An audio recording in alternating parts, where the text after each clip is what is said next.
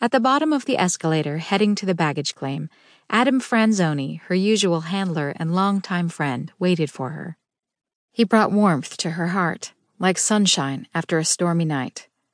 He'd been unable to accompany her on this latest mission, and she'd missed him. They'd been friends since her final stay in foster care as teenagers. They'd both been placed in the same home.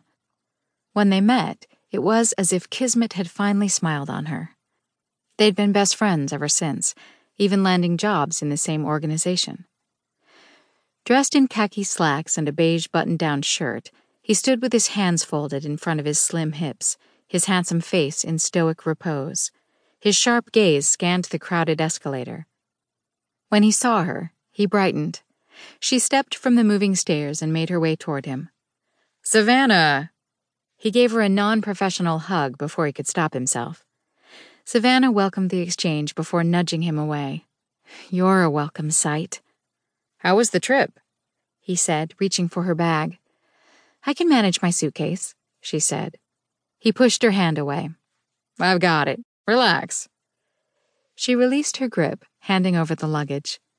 "Was the flight okay?" "Sure. I even got to see Paris."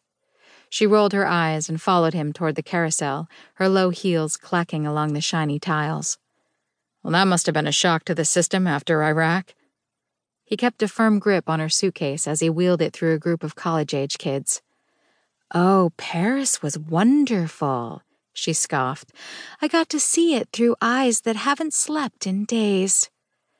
He cast her a sympathetic gaze, pursing his lips. "I'm sorry." "Don't be. You know the drill. Debriefings and more debriefings, followed by an ass-kicking or two." She rubbed her behind. "And I've been worried. Do I still have a job? I got a call from Ryan, but he hung up on me." Adam laughed. "He's got the patience of a toy poodle. Yes, you still have a job, but barely." She chewed the inside of her cheek. "That bad?" "Afraid so." He wheeled the bag up to Carousel 2 and stopped. "They know it wasn't entirely your fault." "It wasn't my fault at all," she blurted. Her frustration had been building ever since she left Iraq for debriefing. She rubbed her forehead. "Agent Lambert went rogue. I think SLAE should be more worried about his actions than mine." Adam flashed her an indulgent smile. "Yes, but you're new. He's got all kinds of awards with the company. He's got a proven track record. You're a newbie." "Listen," she said, whirling to face him. "I saw him meeting with members of ISIS. I saw him, Adam. And then he disappears, and my Iraqi handler tells me I have to leave immediately, or I'd be—" She choked back a sob. "I'd have been beheaded, Adam. And Lambert had the nerve to contact SLAE and point the finger at me before he vanished." Adam put his free arm around her shoulder. "Honey, that's harsh. Trust me, I believe you." Her shoulders sagged with relief. "At least someone believes me." Now SLAE admins are scrambling to cover themselves. "Well, that's on them, not me. I'm the one who found out about Lambert. Me, not any other agent." "Yeah, well, it's become a she-said, he-said situation. They want to believe you, but if it turns out Lambert did as you said, the entire organization will have mud on their faces." "More like concrete," she sniffed. "And I hope it sets and they sink to the bottom of the ocean."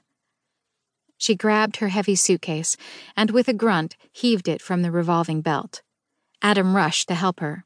"Let me." She relinquished her grip on the suitcase. "You know I'm only being used as a scapegoat." "I know.